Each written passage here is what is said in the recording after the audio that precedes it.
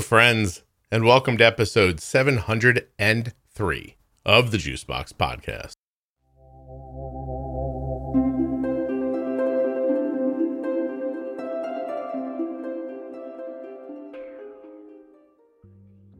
On today's show, we're going to be speaking with Katie. She's had type 1 diabetes for only about a year. But Katie's going to give a whole new meaning to the word open and honest on today's show. While you're listening, please do remember that nothing you hear on the Juicebox Podcast should be considered advice, medical or otherwise. Always consult a physician before making any changes to your healthcare plan or becoming bold with insulin. Are you looking for the Diabetes Pro Tip series? It begins at episode 210 in your podcast player, or can be found at diabetesprotip.com and juiceboxpodcast.com. If you would like a list of the episodes available on the Pro Tip series, or really lists of all the different series in the podcast, you really should consider joining the private Facebook group, Juicebox Podcast Type 1 Diabetes, and then going up to the featured tab, where they are all listed in a very neat and orderly fashion. The T1D Exchange is looking for U.S. citizens who have type 1 diabetes or are the caregivers of someone with type 1 to take a brief survey at t1dexchange.org/juicebox. This show is sponsored today by the glucagon that my daughter carries, Gvoke HypoPen. Find out more at gvokeglucagon.com/juicebox. Today's podcast is also sponsored by Touched by Type 1. Head over to touchedbytype1.org to learn more about this great little organization, or to get tickets for their upcoming extravaganza, which yours truly will be speaking at. Lastly, but not leastly, the podcast is sponsored today by the Contour Next One blood glucose meter. You can get the Contour Next One at contournext.com/juicebox. You will find links to all of the sponsors in the show notes of your podcast player and at juiceboxpodcast.com. My name's Katie. I'm 28 years old, and I was diagnosed with type 1 diabetes. Actually, I think it's going to be a year ago tomorrow. Really? Yeah. I just had the conversation with somebody recently where I said, like, so excited and like a child. And I was like, everybody comes on their birthday or their diaversaries or something like that. I was like, it's such a coincidence. Then I realized that's not a coincidence. People look at the calendar and pick when they come. So they're probably... This one was semi-coincidence. This was like the earliest, date you had on and all that fun stuff. And then I just was like, oh, well, that's the day before. That's kind of cool. Nice. Well, I'm happy you're here. And a year's an interesting amount of time. So say it again. You were how old when you were diagnosed? I was 27. Okay. Do you have any expectation of this in the family or anything? Oh, yeah. I think I mentioned in my email. I have my mom is a type 1. Two of her sisters are type 1. And then another one of her sister's daughters, so my first cousin, is type 1. So that's 4 type 1s kind of in my immediate family. Your mom, 2 aunts. Why did I say aunt? What am I, from the South? A mom, 2 aunts, aunt. What do you prefer, Katie? Aunt or aunt? I call aunts. I mean, I'm like semi from the South, but I say aunts. Okay.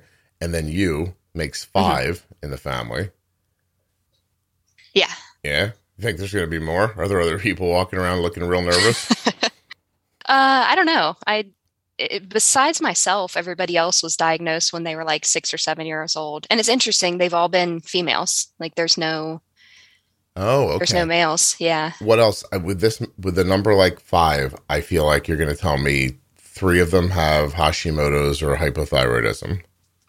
Actually, I don't 100% know. I know my mom doesn't have hypothyroid or Hashimoto's. Okay.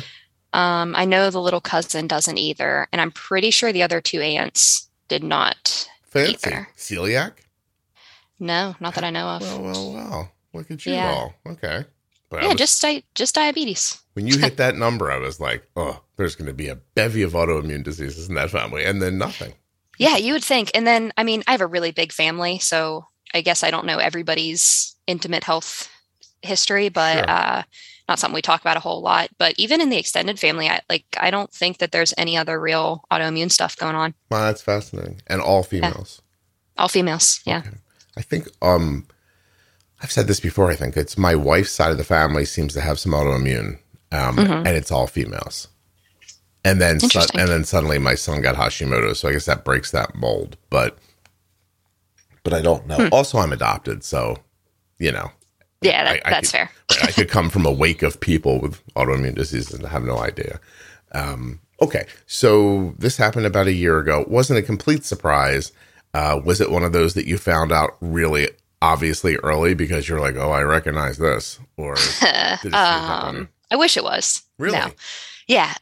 Okay, so I wanted to tell this story. It's hilarious, embarrassing, et cetera, but I love it. And any of my friends that listen to the story are going to love it. So I actually, I'm a nurse and I worked night shift. And this was last summer. I'd been kind of dieting, going back to the gym. I was losing weight, I was like, oh, great. Yay. It's finally working. I feel like you hear that a lot, but, and I was like really thirsty all the time, but I was like, it's summer. I'm working night shift. I drink a lot of water on night shift, et cetera, et cetera. The way that I found out, actually, I started having some pain in an uncomfortable area. Oh, vagina? No. Oh, okay. Perianal area. Oh, that's close to there, though. Okay. Yes. So for the layman, Katie, that's your taint? It's right around the butthole. Gotcha. Boy, I'll tell you what, Katie, in 7 minutes, you might have named the episode Right Around the Butthole. I didn't know I would name my episode that fast. I was waiting for it. I figured it'd be something. I'm not certain what you're going to say next, but that's a strong contender. Go ahead. Sorry, so your butthole starting hurts off strong. And you're drinking a lot of water. Go ahead. Yep. So I'm at work, and it's getting painful to sit down. Like, diabetes is not even on my radar. I haven't thought about diabetes since I was a kid when my mom would check my blood sugar all the time. So not even on my radar. I think that I have hemorrhoid. Like a hemorrhoid. Yeah, exactly. So I'm at work and I'm trying to just treat it at home because I'm a nurse and I hate to go to the doctor. So I bought all the creams, all that stuff, trying to treat it at home. Nothing's working. And finally, I'm like, you know what? I can't do this anymore. I get off work one morning and I go to an urgent care. And the doctor at urgent care, he looks at me and he's like, have you had a hemorrhoid before? And I was like, no, I haven't. He was like, well, I could just prescribe you, normal hemorrhoid stuff, but I'd kind of like to take a look at it. Okay, sure. I don't think that was his cup of tea. I'm just imagining that you think to yourself, I have to let somebody look at my butthole. I'm not doing it. Gets even better than that. Doing it at work where people can where people I know I'm going to go to an urgent care where I don't know these people. But before you continue with your story, because I am enjoying it, if you wrestle that Kong toy from that dog and throw him out of the room, I'll give you $10. Okay. Okay. Hold on one second. Okay.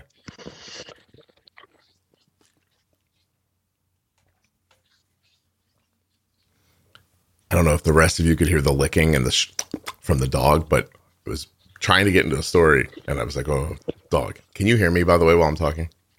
No. Okay, I think I'm back. Sorry. Oh, gosh, were you talking about me while you were gone? Yeah, of course. While I was gone. Because I'm trying to get into the story, and in the background, all I can hear is like, I'd be like, oh, no, I'm gonna lose my focus. I mean, you've already said taint. I said vagina. You've said butthole 3 times. You're about to show a stranger your ass, and I'm like, I do not want that dog eating that Kong toy during this. So, okay. Go ahead. What kind of dog, by the way? Sorry. He's like a 60-pound mutt. Oh, lovely. From the streets, Oh, it's nice that you took him up. Okay. Yeah. Okay. So, go to urgent care. The doctor wants to look at my butthole. Fine.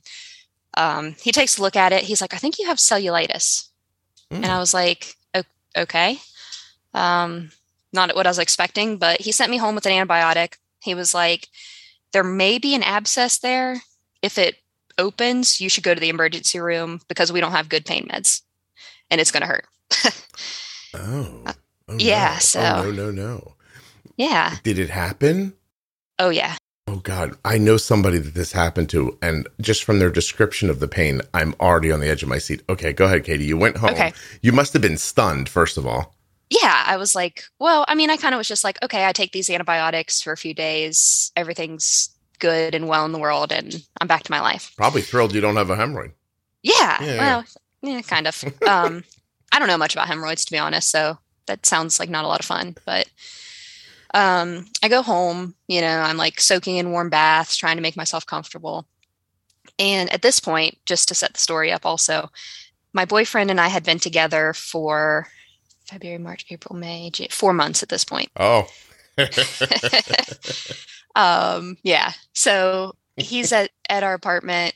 I think we were living together then. I don't know. But anyways, he's at my apartment with me, and I'm in so much pain, like just can't take it. And he's like urging me this whole time, just go to the emergency room. And I'm like, no, like, it's fine. He was like, well, what if it bursts open? And I was like, I've got some gauze and some cleaning solution. Like, I'll just, keep it covered and it'll be fine. And I don't know why I find that so funny. Like, it's because you're a nurse, right? That you had that. It is 100%. Oh, okay. Yeah. Because if you told me what if I want to say asshole so badly, but what if my butthole popped open? I'd be like, that's a valid concern. Let us go to the hospital right now. Okay. Yeah. But meanwhile, I'm like, I can take care of that. Right. So it's hurting. It's getting worse like throughout the day. So finally he looks at me and he goes, do you want me to look at it? Oh, 4 months, God. Katie? The dog's back? Yes, he grabbed a squeaky toy. Oh my gosh, hold on. I'm going to lock him in a room. There you go. The animal lovers will love it like that. Are you guys like thrilled with this story like I am? Like, she's about to make the decision. Am I going to show what might be a burst open butthole to my 4-month boyfriend? I don't know. Would you do it? Think about it for a second. Would you just go to the hospital? I mean, it's a big decision because this is probably, I mean, you don't know if she's still with the guy or not, right? This is probably a big moment. She's coming back. Okay. Katie, I did like a little build up while you were gone. Oh gosh. Well, because set the scene. Well, because it's a big moment for you, right? If you're with him 4 months, you clearly like him. It sounds like you're living together. And now you have to decide, am I going to look like a monster with like a hole next to my other holes? Right. That's not cute. And by the way, do you bend over like a counter or do you go on your back and pull your knees up, right? It's a big question, don't you think? And do you leave your underwear on and just kind of show them the one spot? All right, go ahead. Tell me what you did. Okay. Tell me. Okay. I was like, well, I don't really want you looking at it, but I kind of, being, me, I was like, I kind of want to see a picture of it so I can because I have no idea what this looks like at this point. Mm-hmm. I'm just taking that doctor's word for it. So I was like, yeah, if you don't mind, like, can you look at it? So I lay on the bed, kind of on my side. Oh, okay. Yeah. Yeah, you got to be comfortable. Right. I'm going to go through this intimate experience. You got to be really comfortable. So I have to ask you, Katie, when you laid down to do it, did you give any consideration to how you would look the least vile doing it? Kind of. I'm pretty sure like I kept the underwear like on and, tried to cover myself up as much as possible. Yeah. Did you make him take a picture? I did. No flash or flash? Oh, I don't remember. Because if you get a natural light, it looks a little nicer. And is this the first time you had ever taken a photo of your lady bits, or had you done this in the past? No. Oh, that was the first. All right. I'm sorry. You're on your side. Go ahead. Do you grab the cheek, or do you expect him to do it? I have so many. Oh gosh, I'm trying to remember. Mm-hmm. I think I was so like traumatized at that moment. Yeah, okay. That it's hard to remember the details. I think that he did the cheeks.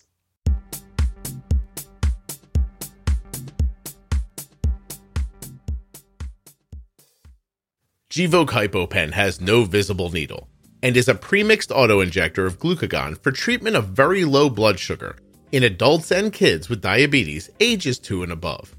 Find out more. Go to gvokeglucagon.com/juicebox. Gvoke shouldn't be used in patients with insulinoma or pheochromocytoma.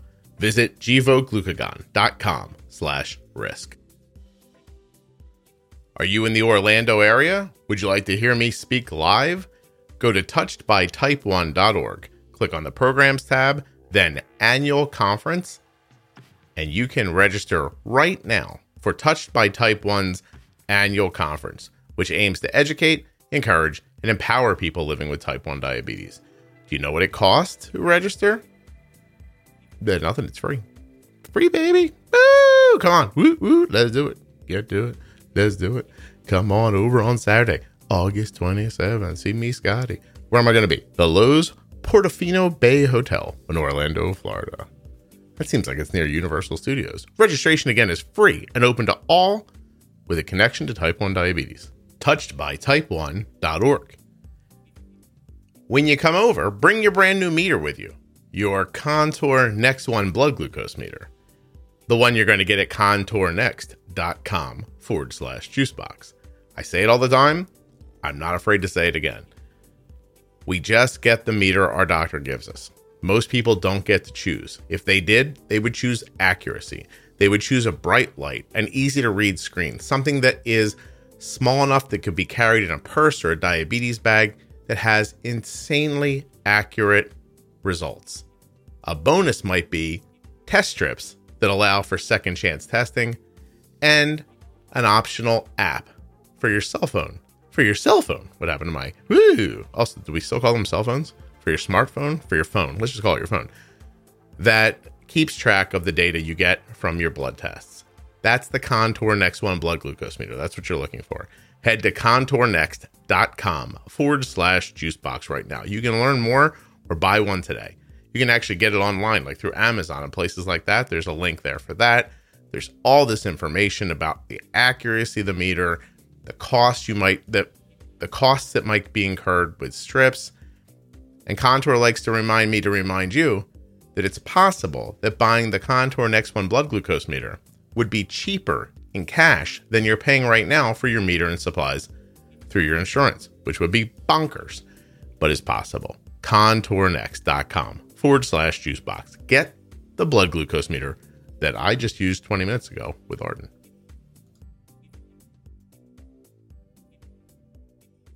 There are links in the show notes of your podcast player and links at juiceboxpodcast.com to these sponsors and all of the sponsors of the Juicebox Podcast. When you click on the links, you're supporting the show. Very nice of him. Go ahead. And as soon as he did that, it opened. Oh. And he just, oh, God bless him. He just looks up and he goes, I'm going to go get some toilet paper. And I was like, what? And he goes, we're going to the emergency room. Oh my God. Yeah. Did he re-download his Tinder app on the way to the hospital by any chance? I'm sure he did. Yeah. Oh man. It's a wonder we're still together. I don't know how that's happened. Was there blood and pus? I'm so sorry to say. Oh my God. It's okay. Yeah, like I said, I'm a nurse. I can talk about it. It's okay for you. Other people are listening to this. It's not. I know they're going to be mortified. I'm sorry if you're listening. Your views or whatever. I'm sorry if that drops. Oh my gosh. Oh my gosh. Okay. All right. Blood and pus. We get it cleaned up a little bit. Yeah. And he's like, we're going to the emergency room. And I'm like, no, it's fine. Like I can. And he was like, no, we're going. So we go to the emergency room. Mind you, I haven't eaten anything since like midnight the night before. I just haven't been feeling well. Yeah. And trying not to go to the bathroom too, I'd imagine. Yes. Yeah. That was excruciating. Go to the emergency room. We're out in the waiting room. I have to explain what happened to everybody again. And this is the waiting room also at the hospital I work at, just a FYI. Hey, Patty. What's up, Jim? I definitely saw people that I have worked with, and I don't work in the emergency room, but my nurse in the emergency room I went to nursing school with, it was a fun time. Oh gosh. I bet you they weren't thrilled either. Oh, I'm sure. Or though, do you think later they run around and they're like, I saw Katie's butt today? Oh gosh, probably. Yeah, that was probably a good dinner conversation. What would because if it happened in reverse, if the girl or guy that you went to nursing school with had to come show you their ass for some reason, would you not? I mean, where's the line in medicine?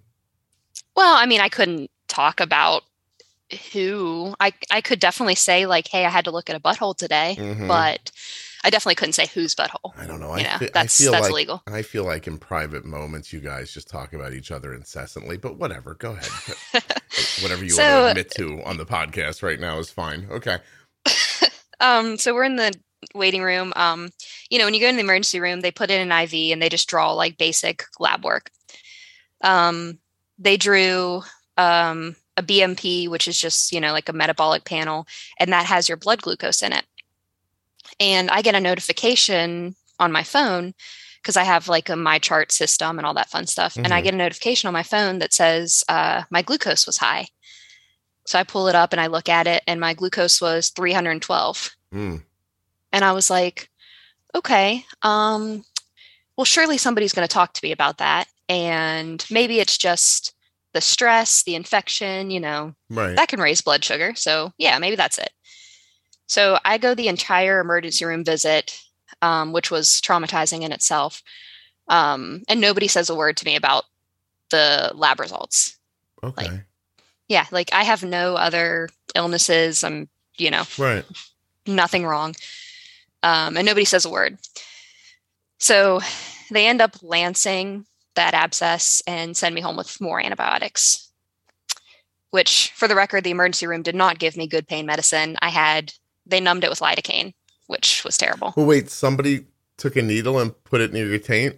Sure did. Oh my God. Yep. And at no point when this was happening, was it just was the rest of it? So it was the fact that your ass blew open so overwhelming that you didn't go, hey, my mom, my 2 aunts, and my cousin have diabetes and my blood sugar's high?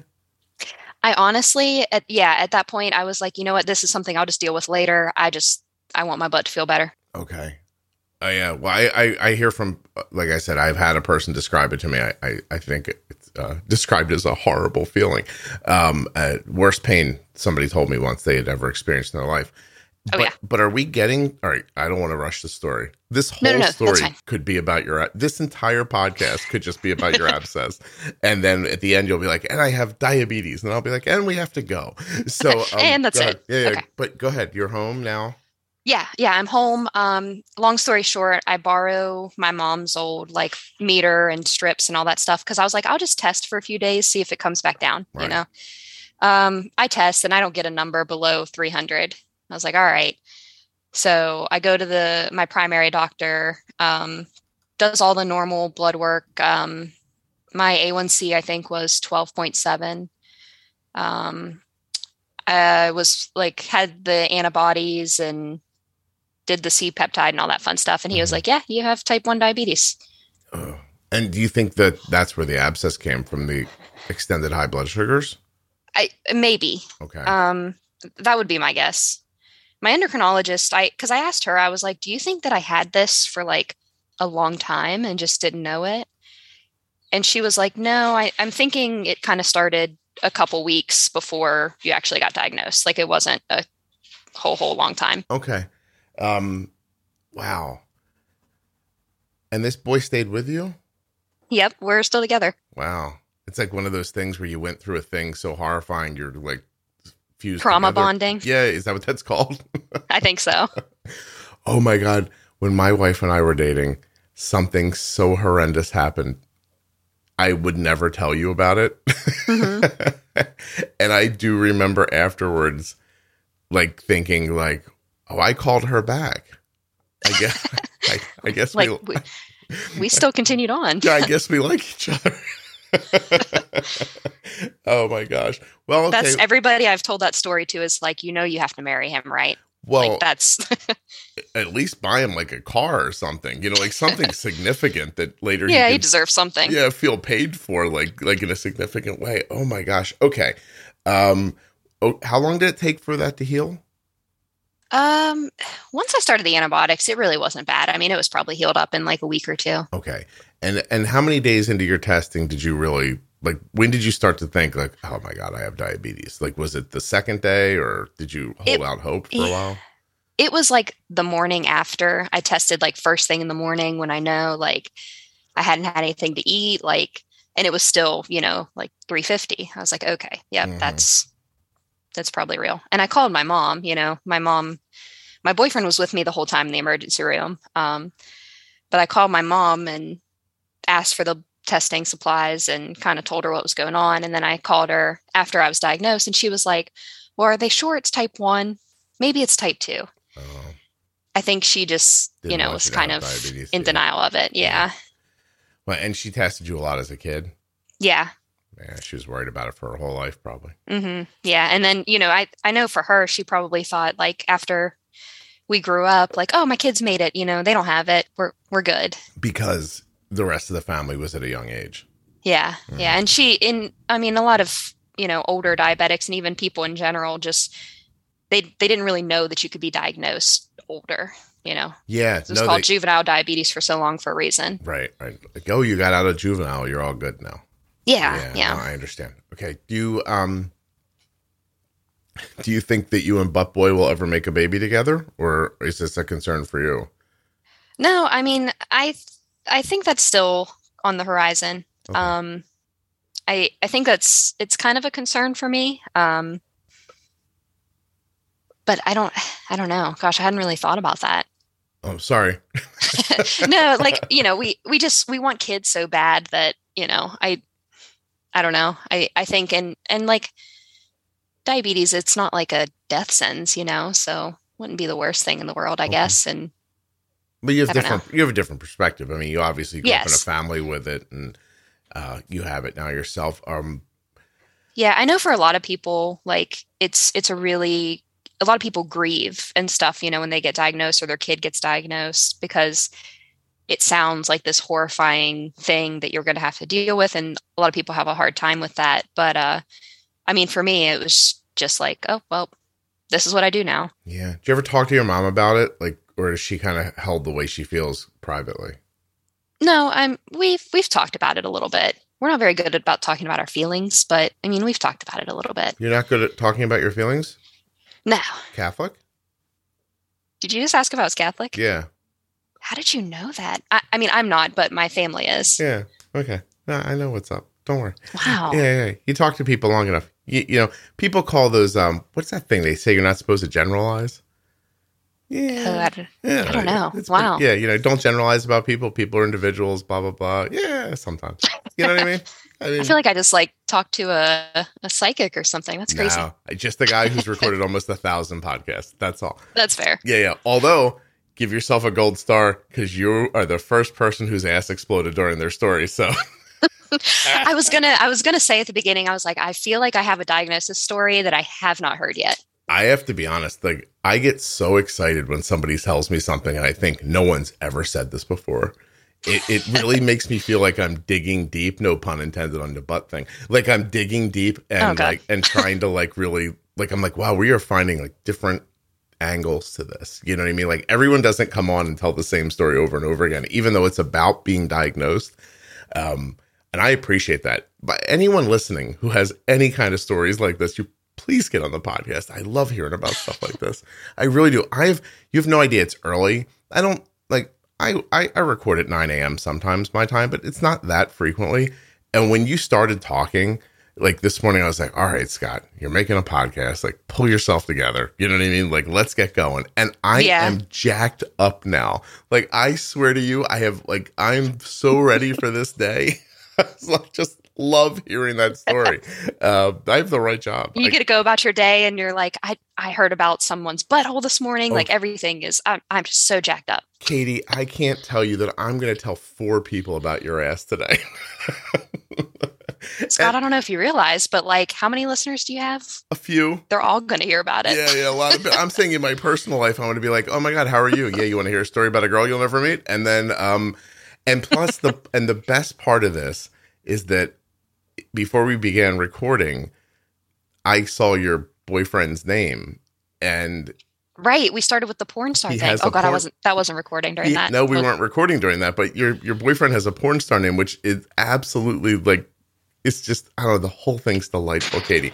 Unless you say something absolutely horrifying between now and the end, this is going to be the most fun I've had making the podcast this week. So, That makes me feel so special. It really should. I have so many inappropriate questions about it that I'm not going to ask because I'm polite, even though people probably don't think that's true.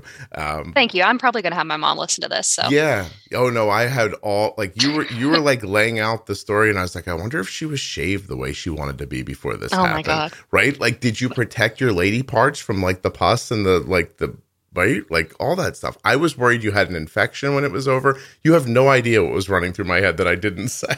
I'm really glad you didn't. Oh my God. Well, I said it. I found a way to say it anyway without actually asking you. Like, Right. And I don't actually have to answer. So that's exactly. Because it was all in the like abstract. good. Anyway, Yeah. yeah. There's a little trick in case you ever want to use it. Okay. So you have diabetes now. Everybody's on board that this is happening. Your infection is cleared up. And do you go back to the people you work with and go, hey, you guys are terrible at your job? Um, well, like I said, I don't work in the emergency room, and I understand like when you come into the emergency room, a lot of people don't really realize that, but like they see your main complaint on the paper and they're like, okay, let's fix this main complaint. Super focused. Yeah. Okay. Their job isn't to figure out whatever else is wrong with you. They're They ship you off for that. Oh, emergency, emergent. I get it. Okay. Yeah, it makes sense. But I did, I told my coworkers on the floor I worked on, hey, that hemorrhoid I thought I had, it's actually type 1 diabetes. It's diabetes. And they all were like, what? Everybody was shocked, and I had to go through the whole experience again. And yeah, Wow. that was the thing. Wow. Then you have to go tell everybody because everyone knew you didn't feel well, right? You're Yep, probably yeah. telling coworkers like, I can't sit down. This hurts. I probably have a hemorrhoid. Yeah.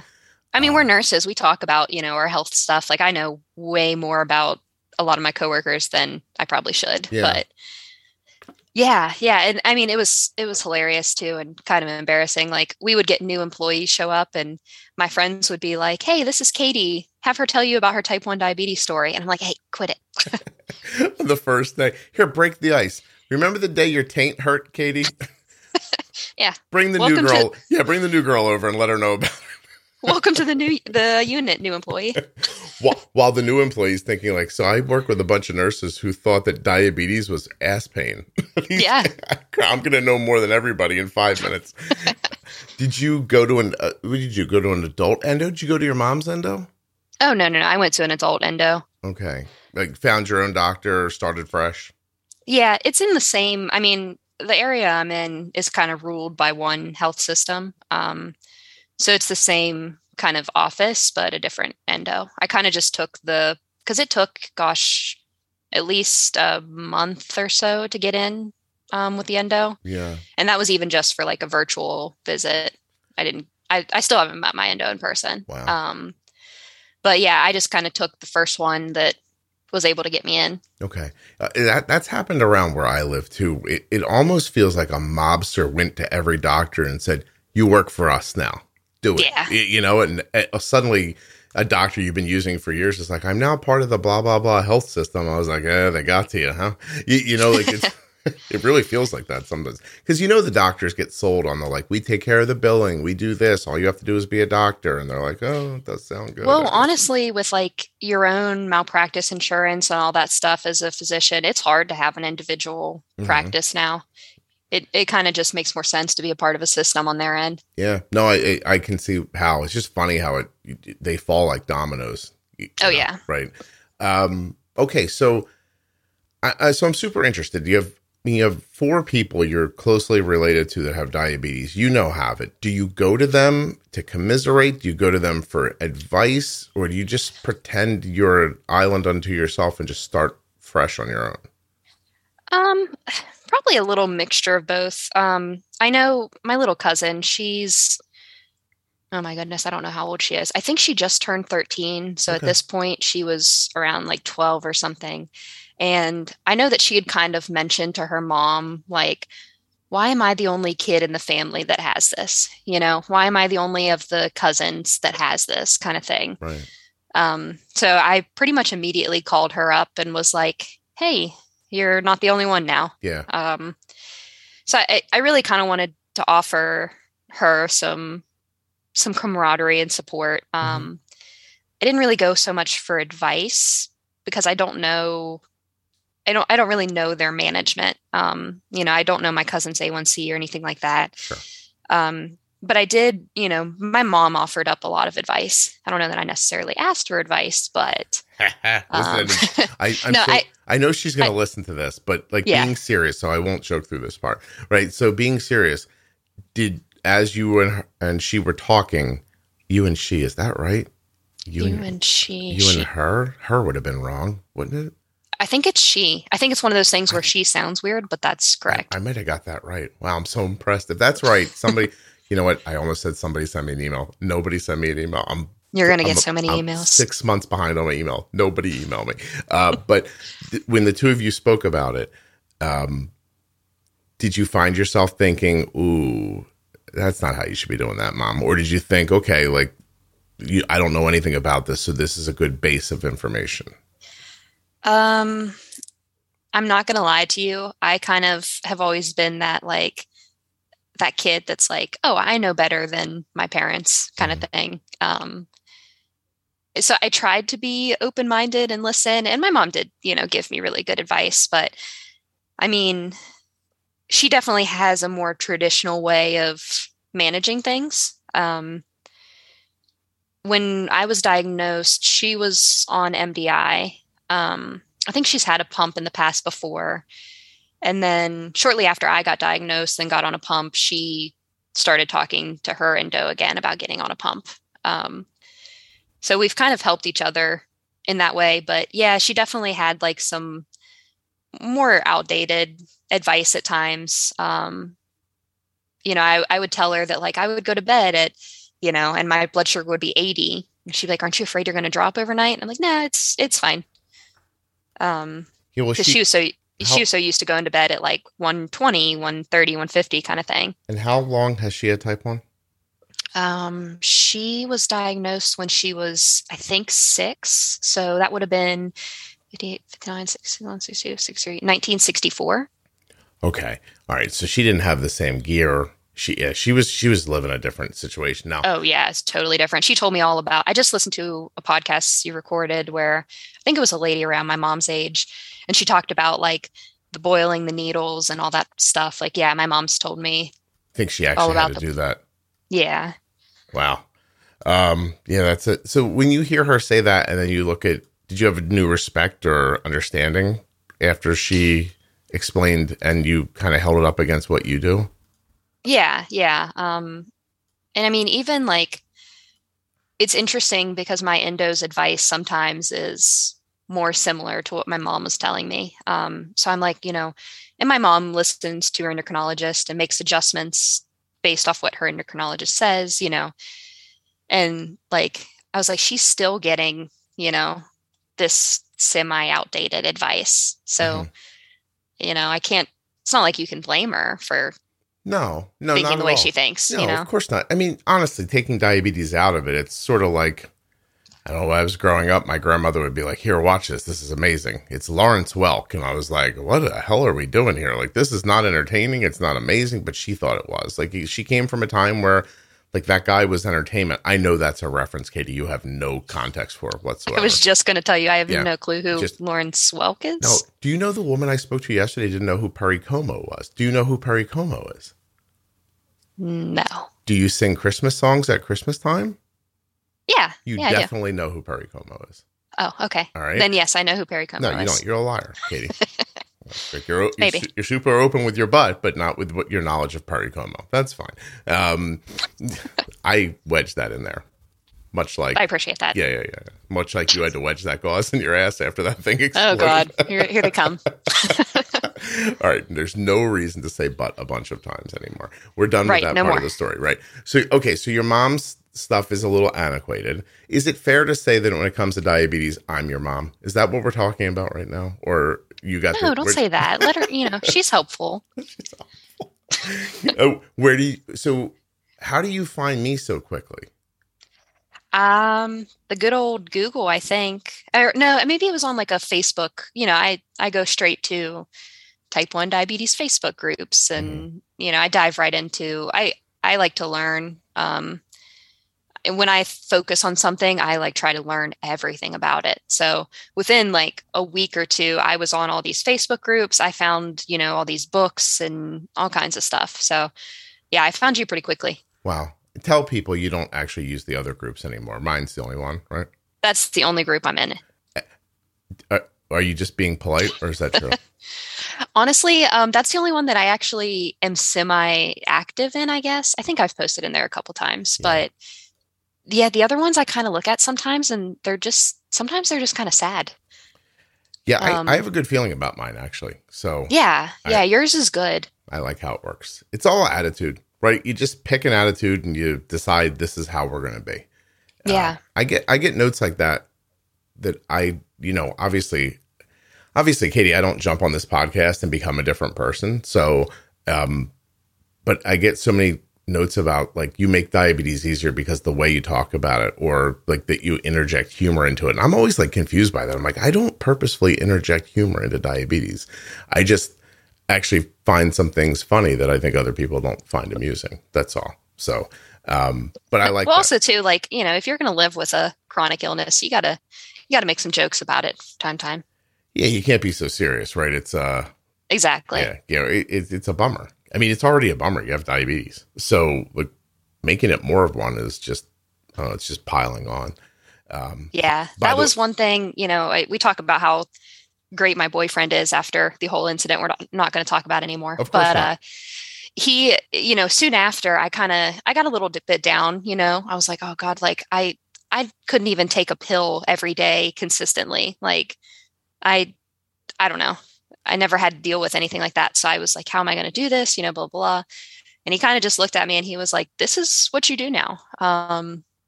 There's no sense in being upset about it or sad or worried about it. You just learn about it and you just do it. So, yeah. Well, listen, great advice. That's boy perspective right there too. It is. Yeah. Like, what are we going to talk about this more? Just do it. Shut up. Pretty much. That's his attitude on everything. Like, why are you worried about that? It's going to work out. I'm like, how do you know? Yeah. Because we're boys and we don't have the ability to wonder the other thing. Yeah. Like, can you imagine if we were all girls or all boys? Like, you know what I mean? Like if everybody had like that classic boy mentality of like, it'll be fine. Put your head down, walk forward. We'd all just be disconnected and running into walls. Yeah. And if we were all girls with the like, oh, what if this happens? And we'd all nothing would ever get done. Right. We just sit in a circle and worry the whole time. So exactly. It's interesting. It is really interesting how people can balance each other out. So did you find it difficult in the beginning, or were you like to do everything you were supposed to do, or did you pick it up pretty quickly and just do it? I feel like I picked it up pretty quickly. I don't know. I kind of just like did it. I don't know. There's not really I wish I had better, like, oh, I went through this and this. And, I kind of was just like, okay, I'm still young. I want kids someday. I want to be around for grandkids. Like I should specify that I worked on, at that point, I worked on a vascular and cardiac surgery floor. Okay. So I saw a lot of diabetics come in and get amputations, and I saw all the bad side of, uncontrolled diabetes. And so I developed more, I think, a fear of highs than I did of lows. I hear a lot of people say like they're so scared of going low. I was never scared of going low. Mm-hmm. Like I've always been, I get a little panicky when I start going high. Okay. Yeah. So what I was saying must have, like you must have been like, oh, I agree with this idea. Like when I say, like I wake up every day thinking I'd rather stop a lower falling blood sugar than fight with a high one. Like that's 100%. Like my mantra. Especially after I had my first like real low. And I mean, I tested, I didn't have a CGM or anything at that point, and I tested and I was like 23. I was home alone and I was like, okay, I'm just going to, drink about a gallon of juice and we'll get it up and we'll be fine. Yeah. And after I came out of that with like no issues, I was like, okay, I can handle it low. Okay. Which is maybe a little bit of a scary, like my endocrinologist is probably, cringing hearing that, but well, I mean, listen, I think it's the only way to do it. Otherwise, you get a blood sugar that's up and you spend the next 3 or 4 hours messing with it. And Exactly. It took me, I mean, that one probably took me a little longer to bring up. It probably took me like a half an hour to bring up to, normal. But I hate fighting a high blood sugar. how Like, how low do you think you were in that moment?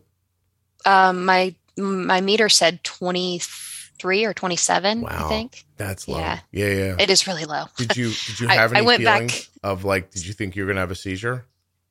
No, I didn't. Like, I was it felt like being really drunk, honestly, Mm-hmm. The seizure didn't even really cross my mind, but I went back to work and I was talking to one of my coworkers and they were asking me about the diabetes and they were like, how's the lowest you've ever been? And I was like, yeah, one time I tested and I was 23 and one of my coworkers popped up and he's like, yeah, I had a patient one time whose blood sugar was 23. He died. And I was like, oh yeah, I probably shouldn't let that happen again. Right. Yeah. I was going to tell you, Katie, that's really low. So It is. I don't want your listeners to think like I walk around at 23. That happened one time. Yeah. When I say I'd rather stop a lower falling blood sugar, I mean like a 70 diagonal down. Yes. Yeah. That 100%. But like, honestly, I think, and my endocrinologist gets on me about the lows. Like I said, I don't have lows that bad anymore, but, like I get so afraid of highs sometimes that I end up going too low. Okay. Kind of frequently. When that happened, did you have well, first of all, I don't know. Do you, are you MDI? Do you have a pump? I have a pump. And do you have CGM of some kind? Yes. Okay. Yeah. The way you answered makes me think you have a Medtronic or a T-Slim.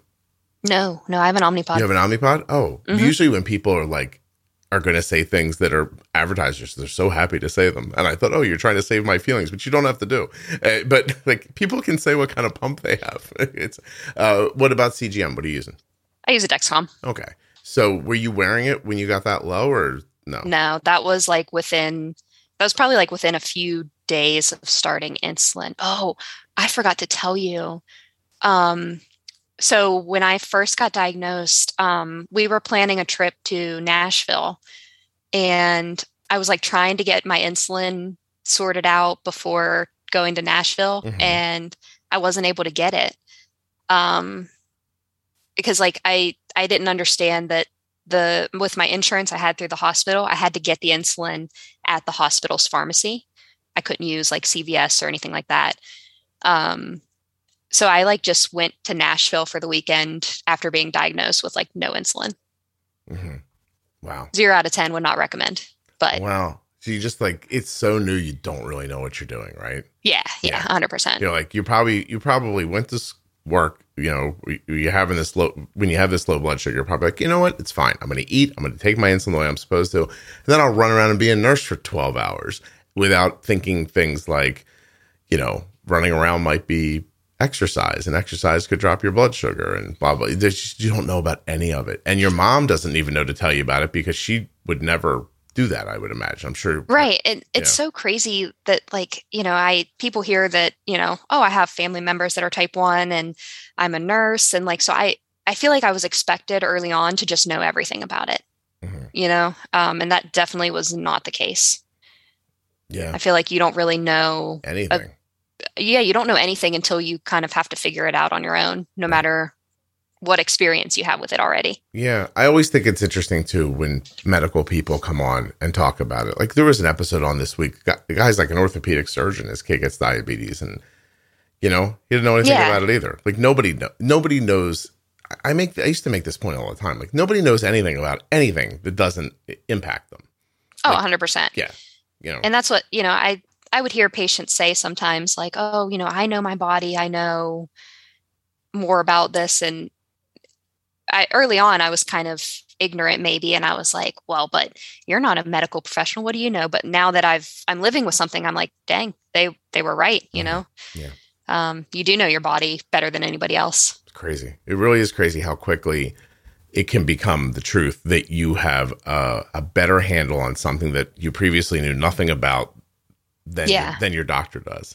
Yeah. And you tell people that, and And some people I think are met with comfort on that one.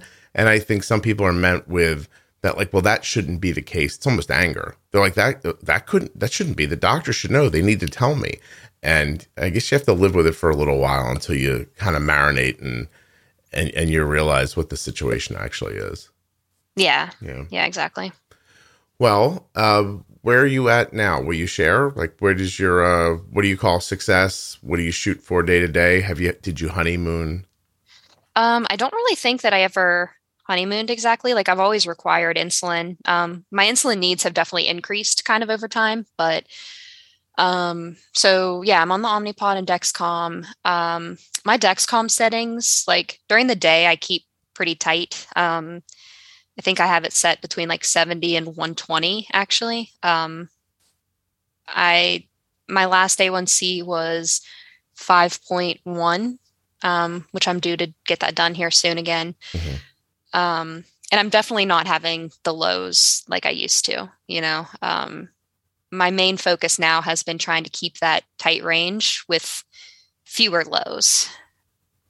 So. And is it working? Are you starting to figure things out? Kind of. Yeah.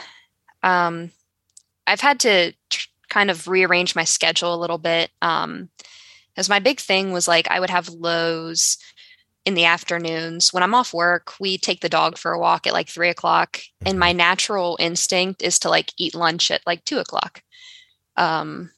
So I'm starting a walk with insulin on board and trying to sort that out. Has been a little bit of a challenge, but yeah.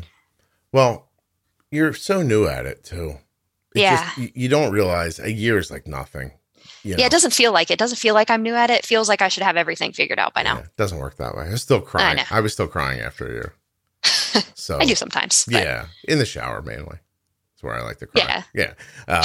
I would go in the broken shower. Well, see, you're giving away my personal secrets now. But that's fine. I'm sorry. Don't worry I forgot when we started recording. I'm gonna tell your porn star boyfriend's name in a second. Oh my god. So, but no, back when Arden was little, I would just like Kelly would come home at the end of the day and I'd be like, oh, I didn't get a chance to take a shower today. Let me just jump in the shower. I'd just get in the shower and like cry. And then I'd be like, okay, I can do the rest of this day now. Yep. You got to just let it out sometimes. Yeah. It just is, right? Okay. Well, I guess now that you brought it up, like, hold on, let me text my plumber now that you're, putting your business out there. Well, yeah. I mean, now that people know my shower doesn't work. Hopefully people aren't going to assume that's your only shower.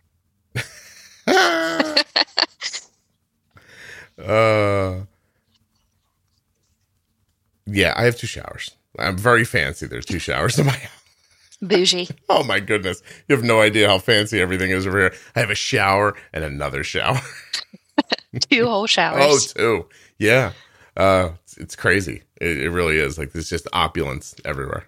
So, we have carpeting in some of the rooms too. Oh wow! Yeah, not all. You hear that, everybody? Your what is that cup of coffee thing you have? Yeah, buy me a coffee. People send you money. I paid for a rug with it. What do you think? You let Scott afford 2 whole showers. Yeah, I'm dripping in gold too.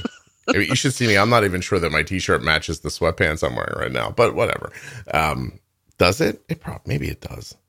I don't know. What is matching anyways? Arden makes fun of me constantly about my clothing. So she's like, that doesn't That's what match. Daughters do. She's like, that doesn't match. I'm like, how do you know? It feels like it does.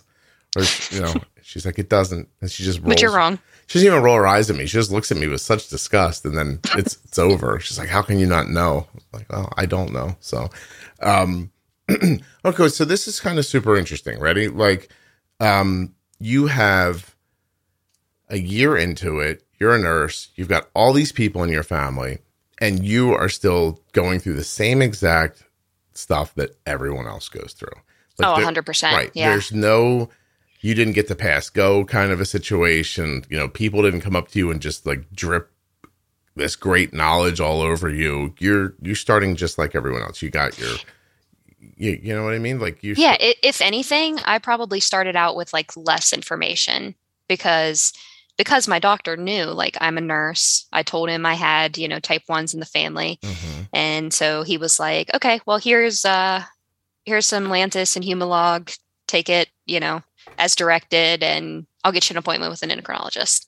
And then the endocrinologist, my first appointment, she was like, okay, tell me about yourself. Do you want a pump and a CGM? Like Mm-hmm.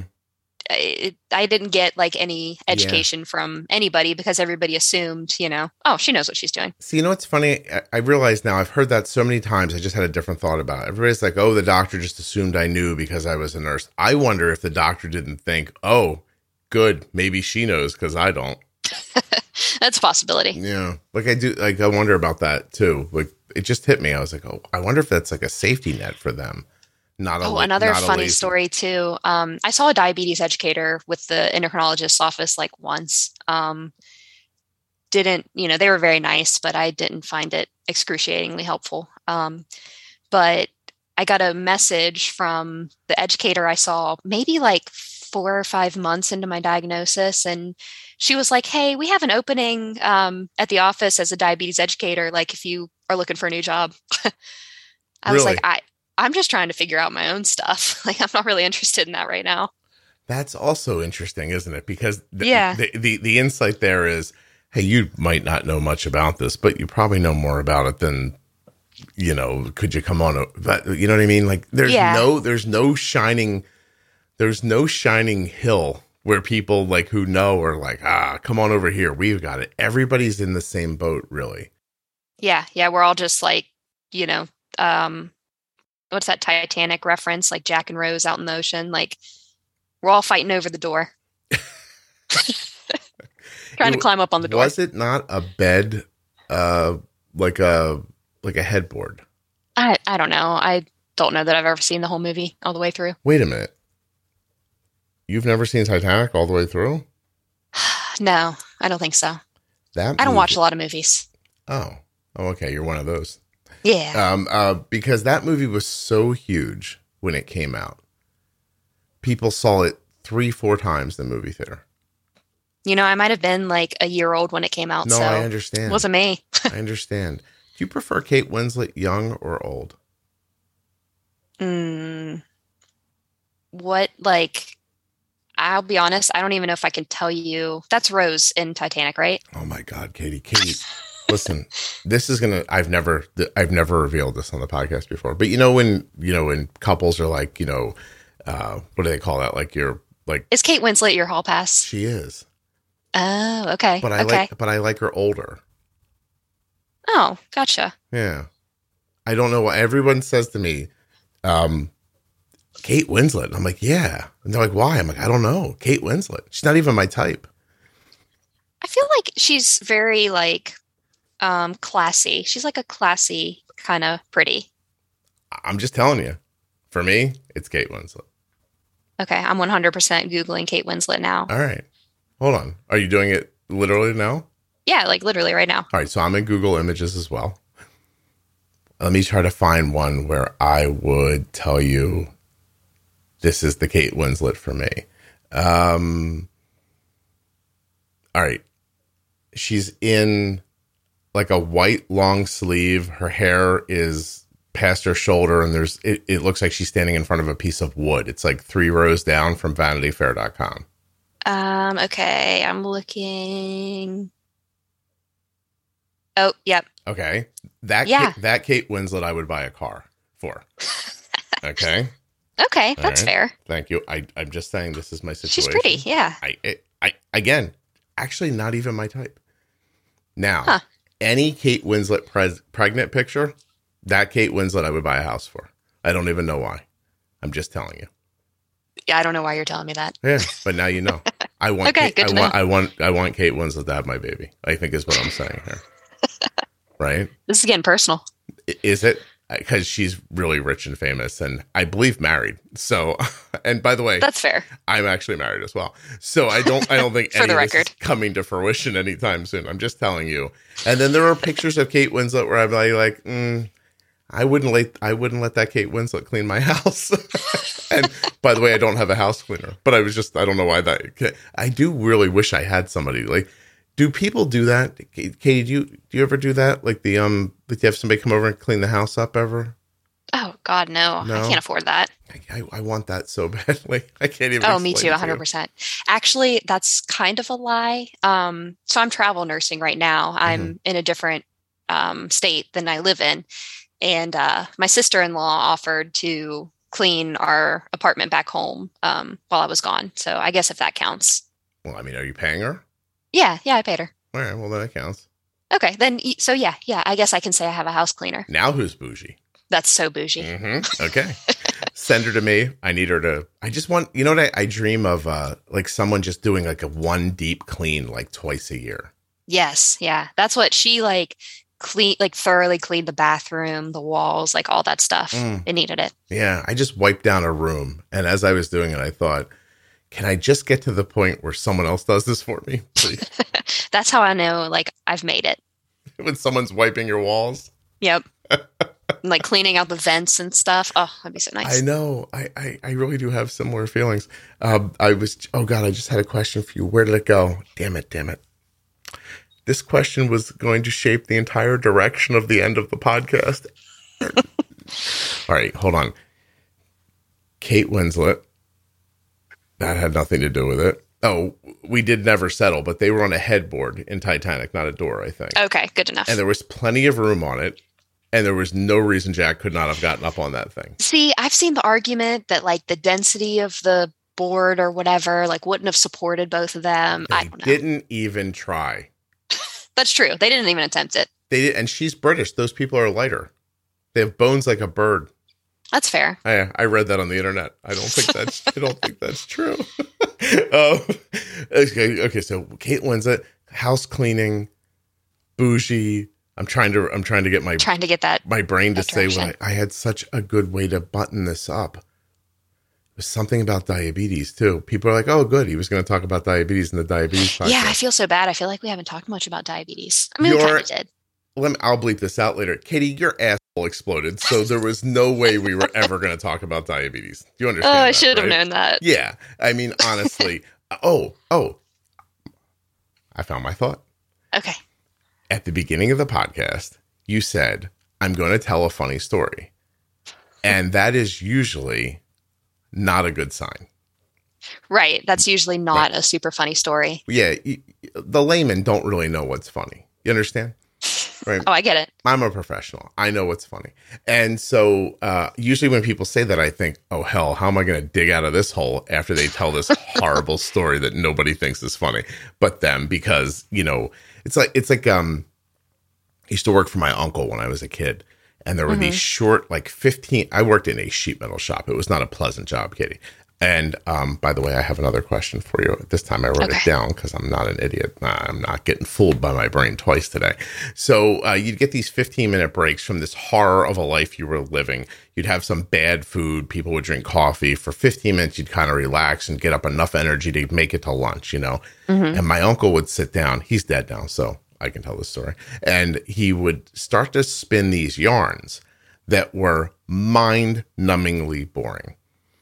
And he would get stuck on details that had no relevance to what you were talking about. And my best example is that one time he was telling a story about something, and in the story there was a car or a truck, and he got stuck on what year, like make, model, year the truck was. And he went to such lengths to come up with the answer to this that you just thought, well, the whole story hinges on this being a 58 Chevy pickup truck or whatever the hell he was saying, right? Yeah. And then after he found the year, make, and model of the truck never came up again in the story.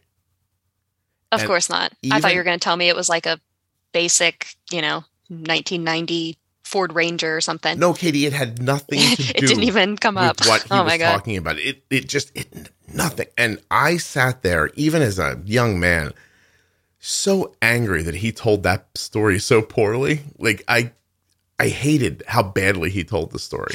It just made me, I was like, you have all of our attention. I could be cracking these people right up now. And instead you're telling us a bad story and spending 5 minutes in the middle trying to decide if Chevy made a pickup truck in whatever year you were like yammering on about. So anyway, when you told your story, I was like, Katie was right. This is good. Yeah, I like to think so. It's been a hinge of my like story. So everybody I tell it to is highly entertained. Either highly disgusted or highly entertained, maybe a Oh, little bit of both. no. That's just a good, trust me. You trust me. Trust Scott. That's a good story. What I was going to ask you about is travel nursing. Yeah. So a lot more money. Yes. Yeah, I could probably say that. Yeah. So I'm hearing nurses talking about it a lot, and I have a friend whose daughter is a travel nurse, and I've seen some people complain about it. The hospital won't pay the employees they have a lot of money, but they'll pay a travel nurse to come in and they'll pay them more money. Yeah, well, here's the thing that's starting to happen now is that like, and this is why I'm actually probably on my last contract, at Hmm. least for a little while. But the hospitals now are dropping the rates to where your actual pay is not much more than their own nurses, but you're going to be making money in like housing and food stipends and stuff like that. Um, Oh, so they but pay for your apartment. so, kind of like your Okay. agency pays I for see. the apartment, sort of. They use like government standards for tax-free stipends and all that fun stuff. Oh, so So uh, are the agencies actually maintaining residences and then moving people in and out of them? some of them do, but honestly, no, you usually just find like your own Airbnb or, Oh, I see. short-term leases and you kind of find it on your own, but you get this stipend every week The, to pay for it. the person I know is using the travel nurse program to like expand their medical knowledge and to travel. Yeah. Right. So, like, she went to Baltimore and she said that in 6 months, she has now all of the skills she needs about gunshots, for an example. And then I believe it. once Yeah. she felt like that hospital had everything she could, she stayed a little longer. And then, boom, she went out to Arizona, I think. And I think now she's in Hawaii. Oh, And good for her. yeah, she's just like kind of like gaining knowledge and having an adventure, in her mid 20s. So very cool. Yeah, that's kind of our process, We haven't traveled super far just because we're both really close to our families. So, but we've definitely stayed in a couple new places, which Well, has been enjoyable. but now I'm worried, Katie, that you're supporting this boy. No, no, no. He works. He works remotely actually. And Really, he's in school. Yeah. boy, it's a wonderful time. So he can just move around because he works remotely. 100%. Yeah. I'm a sucker, Katie. You're doing it all wrong. I am. I mean, I'm sitting in front of almost no equipment. This stuff could travel. What am I doing? I mean, Yeah, he has like all of his company supplied computers and stuff and just packs it up wherever we go. let me be honest with you. Let's talk like turkey for a second, Katie. This Okay. boy making enough money to support you? Like, is he okay, or are we gonna have to look for someone else? No, no, he's totally fine. And like I said, he's in school. He's getting his doctorate degree, so we're Really? gonna be good. What's Yeah. what's Smarty Pants getting a doctorate in? He's getting a doctor education in. Oh, he's gonna kill me if I get this wrong because we only talk about it all the time. Also, it seems like you don't love him if you don't know. So go ahead. Oh, I love him. I do. Not enough to Um, know about his interests, but go ahead. do higher education leadership. That's what it is. Higher education leadership. Yeah, I think his ultimate goal. I think he wants to be like he wants to teach college or be in like administration at a college, university type thing. Can't do that remotely. No, no, that's why this is a short-term thing. I gotcha. Okay. And we want the kids in the house and all that stuff. So Is he no, this was just something we saw the opportunity and took it. No, I think it's terrific. Is he an intellectual? Yes. Oh, yes. Some He people think that's not a great thing. really? Yeah, you don't hear that? No, I've never heard that. Okay. I love an intellectual. I don't dislike him. I'm saying that there are people who would say, look at me. This has got nothing to do with your boyfriend, by the way. But I think there are people that hear that word and there's I think pretty two different reactions. Like I hear, oh, smart, educated person, and some people hear there's a person who has no real world knowledge who will then go shape young people's minds. Oh, See what I'm saying? yeah. I get what you're saying. Mhm. He definitely has the real world knowledge. You talked about working for your uncle or with your uncle. He Yeah. like worked, blue collar jobs for his dad and uncle. Like he's been out in the world a little bit.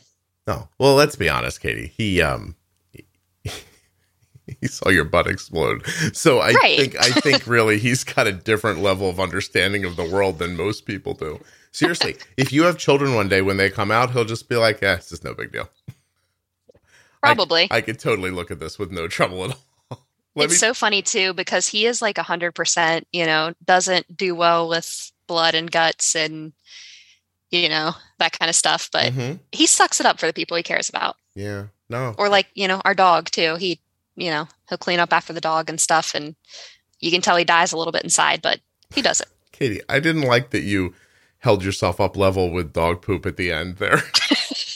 I thought that was that was like the only other example I had. It was very unnecessary to draw that parallel. Whether it's helping me with my butthole, Scott, or cleaning up after the dogs that can't make it outside, my guy's a good guy. That's all. All right. That's all it boils down to. He's a good guy. Yeah. Boils, by the way, is something. Oh, my God. Some people get. You also said, by the way, please respect the fact that you said piles earlier, and that's a old euphemism for hemorrhoids, and I did not mention it. I did not know that. No, I know you didn't, but you knew boils. Yes, yeah. Yeah. We could do this all day. I mean, I could. You probably would get bored by it at some point. And the people listening, I imagine, would be like, oh, God, let it go. And I'm like, no. Yeah, just end it. We can't. All right. Well, let's just end it then, Katie, unless there's something that we didn't talk about that you would like to.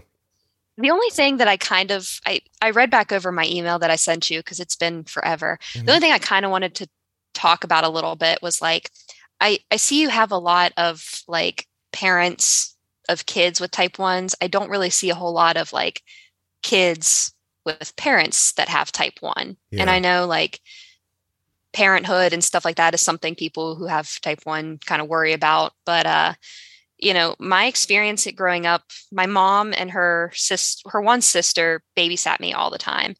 And I definitely saw some scary lows and stuff with my aunt. I think I mentioned in my email, like I remember, pouring orange juice down her throat or rubbing icing on her gums. And like, even after all that, like I still felt like I didn't know much about diabetes, so. Also, who was babysitting who? Yeah, fair. Yeah. Did they pay you when that happened? No, I was young, but. I'm going to need that 10 back. And I don't even think they paid my aunt for babysitting. We both, she was like a second mom to me. So we both were just so. Well, then you get what you get. But yeah. But so your aunt at what age was having like significant low blood sugar? She probably would have been in her 30s or 40s at the time, maybe. And this is maybe, I don't know, how long ago do you think? 15 years ago? This is like late 90s, maybe, because okay. I was born in 93, so I remember doing this as like a toddler. So all right, so almost maybe 20 years ago. Yeah, that's probably fair. All right, or more. And so part of your aunt's management was periodically, I'm going to pass out, and you're going to need to give me orange juice. Yeah, she was very like up and down, Traumatic as a kid when an adult is being put in your scenario and you're being told this is the person taking care of you and I might be taking care of them? I never really thought about it like that. It was just so, because my mom had lows too. So it was just so normal that it didn't really like bother me. I was just like, oh, Aunt Terry's low, better give her some orange juice. Like, I don't know. It never really like crossed my mind as something abnormal or weird. I wonder if Arden was your mom's age and I was your mom's dad's age, if I would have figured something out differently back then, or if it would have just felt like a thing that happens to you that you can't impact. Because I imagine that's how they felt, right? Like this is just part of it. Well, yeah, 100%. Like you don't have the resources, you don't have the whole world at your fingertips back then. So yeah. It's just kind of like, this is what it is. This is what we do when it's low, and hopefully we can fix it. Well, my point was that most of the stuff that you hear about now on the podcast, it seems so obvious because people have CGMs and pumps and stuff like that. I came up with this stuff before that stuff existed for us. Like I was like like figuring it out the whole time. Like there's no doubt that the Dexcom, like it propelled me forward, my ability to understand what I was seeing. But I was like studiously every day trying to figure out what was happening to Arden so we could do a better job with it. And I'm sure you would have figured out, I mean, with the tools you had, I'm sure you would have figured out something. Like I referenced that one lady you had on that was about my mom's age. And I think she mentioned that her dad came up with some kind of formula with like fat and protein, even when she was young. Yeah. So, and working with beef or pork insulin or NPH or whatever she had at the time. Yeah. It was a recent episode. Yeah. Right, I feel like you would have done something like that. Maybe not the math so much, but you would have figured something out. Yeah, I don't know, Katie. Like that's what I'm sitting here wondering. I was like, I'm like, could I have found a way to make the leap, or would it have just overwhelmed me and I would have just said, okay, well, we'll keep orange juice and icing in the house because this is what happens. I mean, we'll never know, but I feel like with your personality, like you wouldn't have. I mean, personalities don't just because you're in this time. Your personality would have been your personality then. Yeah. So I feel like your personality wouldn't let you just settle for, oh, this is what we do, keep orange juice on hand kind of thing. See, that makes me sad, Katie, like, because I picture when you say that, I picture your mom, right? And she's in this situation or someone like her. And for whatever reason, they don't come to the bigger answer or see the bigger picture, something like that. And then that makes all that time seem wasted to me. And then I have such a hard time with wasted time. Yeah. That's why, like, I've tried to, with my mom now. So that aunt, by the way, has since passed away. She passed away a few years ago. I'm sorry. But I've really tried with my mom to kind of instill the knowledge I've learned while also taking the knowledge she's learned and kind of combining them. And maybe we can both come out a little bit better. Yeah. With both our knowledge combined. I was going to ask you about that, but first I'll ask you, did your aunt die from something diabetes related? I'm not 100% sure. I don't think that she passed away in her sleep. So I don't think that I don't think anybody was interested in an autopsy or anything like that. I believe she had some kind of heart trouble too. So it was probably one of those two things. Yeah. The heart's from the diabetes though, if your blood sugar. Yeah. How old was she? She was 50 some. Wow. Oh, I'm sorry. 50 some, I think. Yeah. So thanks. I mean, we were extremely close, not to get too, sad and stuff, but yeah, we were really close. Yeah. Well, it only makes sense to bookend an episode that started the way it did with the passing of your beloved aunt. So, because these things do not appear to mesh together well at all. No, it has been a roller coaster. Yeah. We're really getting to it here. I want to know if we're like an hour and 15 minutes into it, and my childish brain has finally let me go back to other things. I'm so sorry. No, don't be. Listen, the way this unfolded is the way it unfolded. And I think it was terrific. So we're not gonna go backwards here. But okay. I'm wondering if you are having that I did not say you correctly there, but I'm wondering if you are having any luck imparting modern management onto your mom, or if she's even interested in it. I think so. Like I said, she was MDI, and then she had a pump when I was young. I want to say maybe early 2000s ish. She had a pump for a while. And then she was kind of just having issues with that. So she went back to MDI for a long time. After I was diagnosed, I got the Dexcom and Omnipod pretty quick. Like, I'm pretty sure I got both of those within a month or two of being diagnosed. Mm-hmm. And I kind of told her how much easier things felt with those. And she was like, yeah, I've been thinking about going back on a pump. I was like, yeah, I really think that you should give it another try. And she's happy with it now. And she's kind of started to accept that, riding in the 70s and 80s isn't a bad thing. Did that feel low to her at first? Yes. Yeah. It did. Has her A1C improved since you've been diagnosed? It has, actually. I think I don't think she would mind me sharing, but I think she was like in the eights maybe, and I think she's down into the sevens Oh, good for her. now, which she's trying to get her knees replaced. So she's also been working on getting her A1C down for that. I see. Will she listen to the podcast, or is this I'm too going to much? try really hard to get her to listen to it. She's not very tech savvy, so it's probably going to have to wait, till I can get over there and whenever it comes out and actually set it up for her. But I would like for her to listen. Would she listen to like the pro tips or the defining stuff, do you think? If I can set it up for her, she might. Interesting. She's retired now, so she should. What's your mom's name? Her name's Pam. Yeah, Pam, what are you doing? Just I could use the downloads, and it sounds like you could use the help. So, like, let's just help each other. I think your A1C, Katie's probably in the sixes, right? My last one was 5.1. Oh my goodness, never mind. And is that from Lowe's a little bit, or you mentioned? No, I'm like that one. I think was less than. I think it was like less than 2% low. Wow, how are you eating? Do you have a style? During.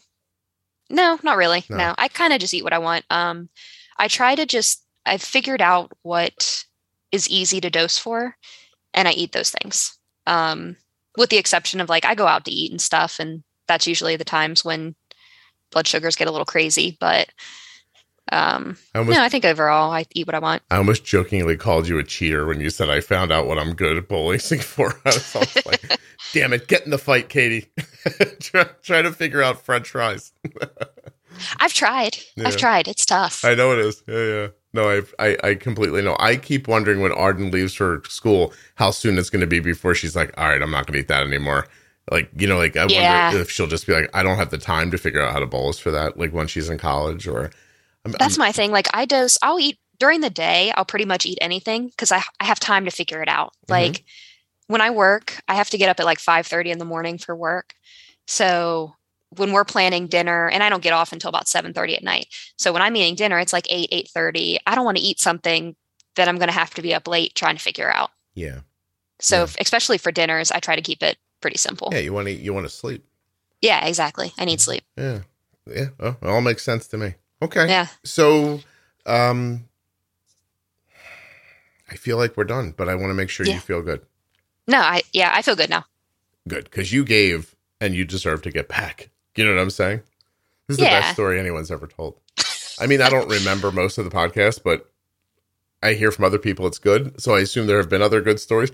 Do you understand that concept, Katie, that I'm the worst person to ask about the podcast?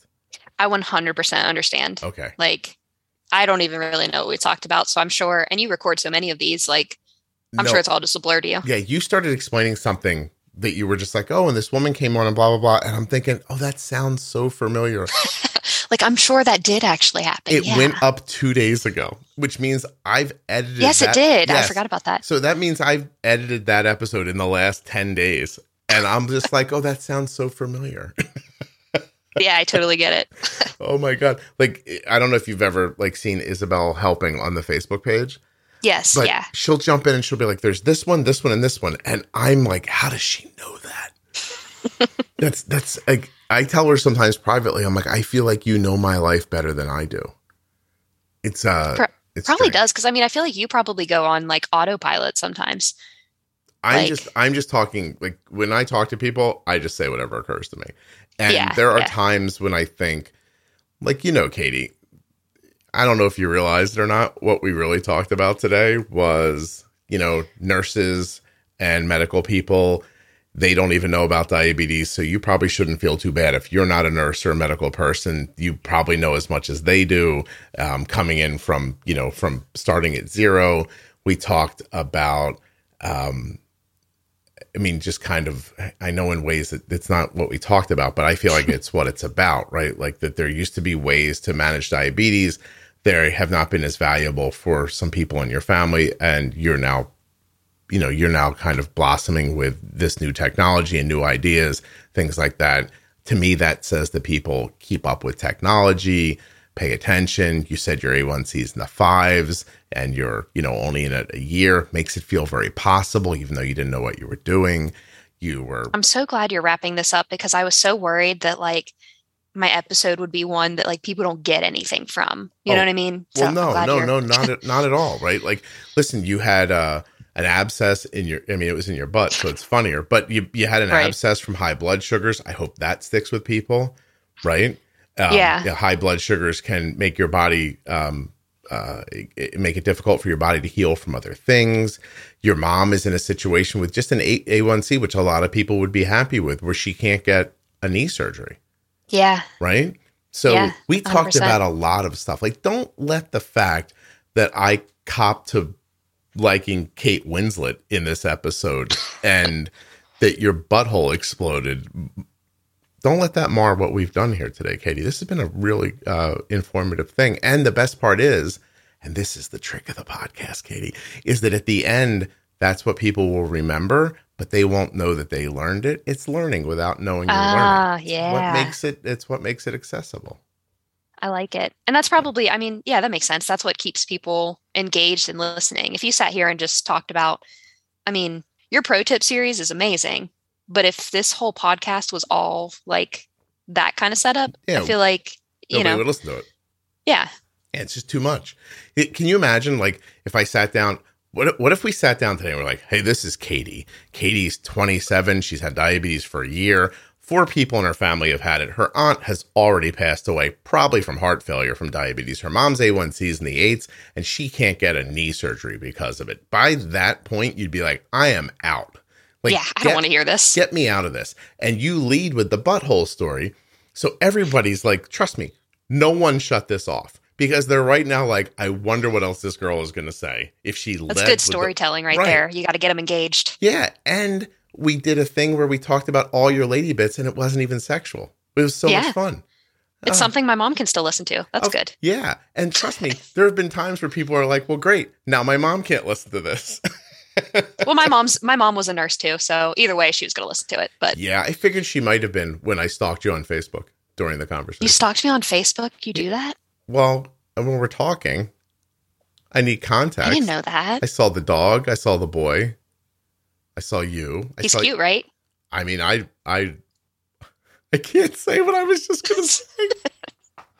Why don't I just say it and I'll go ahead. Don't say it. No, I'm going to say it. I'm going to bleep it out. Okay. Okay. So this thing popped into my head. It is completely for comedy, right? I promise you. I was going to say I'd let him give me a hand.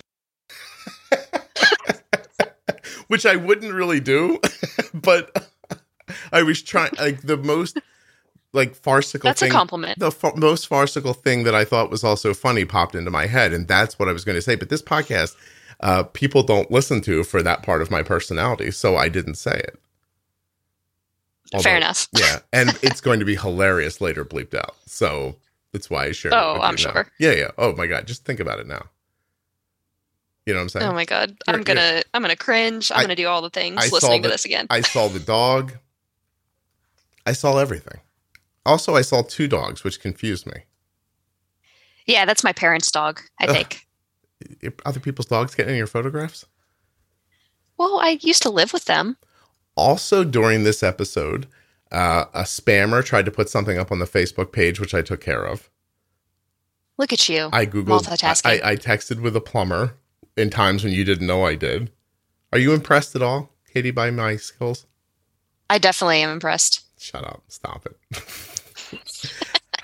You're terrific, by the way. And one of the thanks. You're the kind of person and at the age where it gives me a lot of hope that the podcast is actually valuable for people, because I really should be there's just no world where a 27-year-old person should be listening to a podcast made by a 50-year-old guy. You know what I mean? And that you like the podcast, which you never actually said, but I'm assuming you do.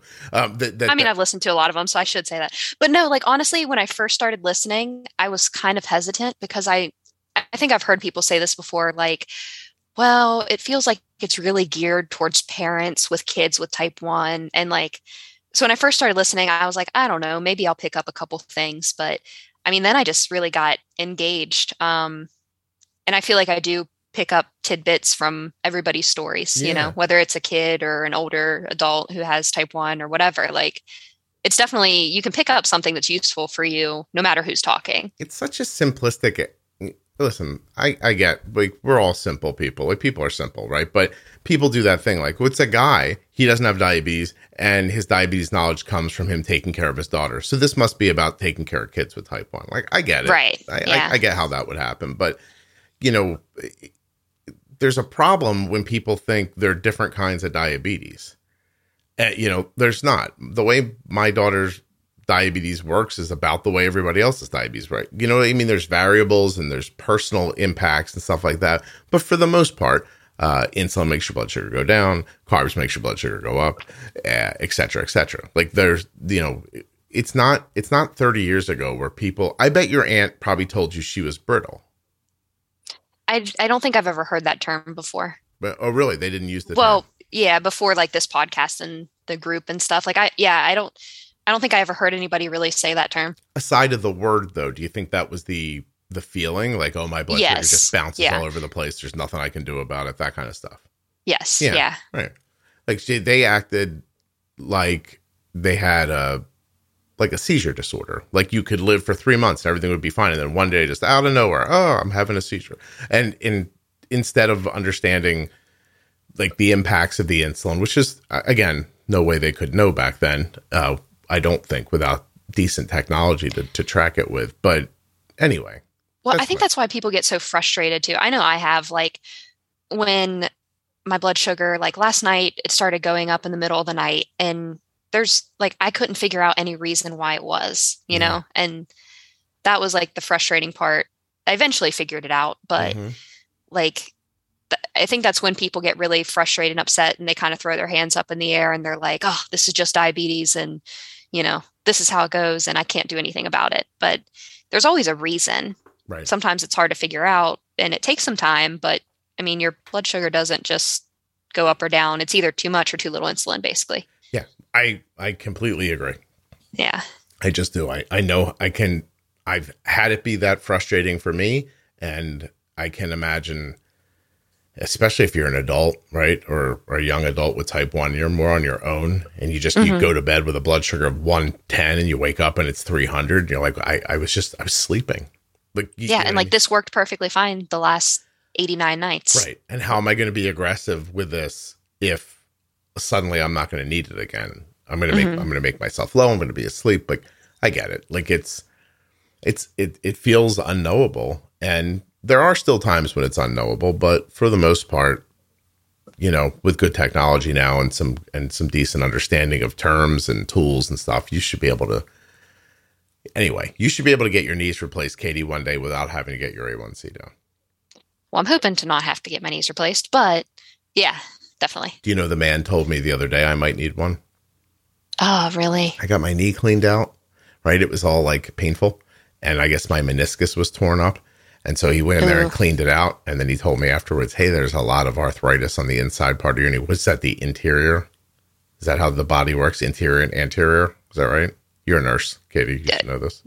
Interior and anterior. There's like ligaments and stuff that are interior. What are you talking about? I'm like, isn't that how you measure your knee? Like, the inside of your knee is the interior part and the outside. Oh, yeah. Yeah, that's right. Jesus, Katie, come on. I didn't even go to nurse. We've been on this podcast a long time. Listen. It's an hour and a half. You're fine. What are you tired? Yeah, I'm tired. All right. You have the whole day off, you told me. Yeah, true. I do. I have to go do things after this. Oh, that sounds You're terrible. going to flit around or whatever you do. I don't know what you do. And so anyway, he comes out afterwards and he's like, you might need a replacement in like 10 years. And I was like, oh, great. Oh, that's terrible. Yeah. I mean, it's not as bad as kind of it sounds. My dad has had to replace recently too. He's doing all right. He's doing all right. That's not a shining endorsement. Well, I mean, I could tell you like it's been terrible, but it hasn't. He's doing good. Good. All right, Katie. I appreciate you doing this very much. If you'd hold on for a second, I'd like to thank you in private. Okay. Yeah. Sounds good. Thanks.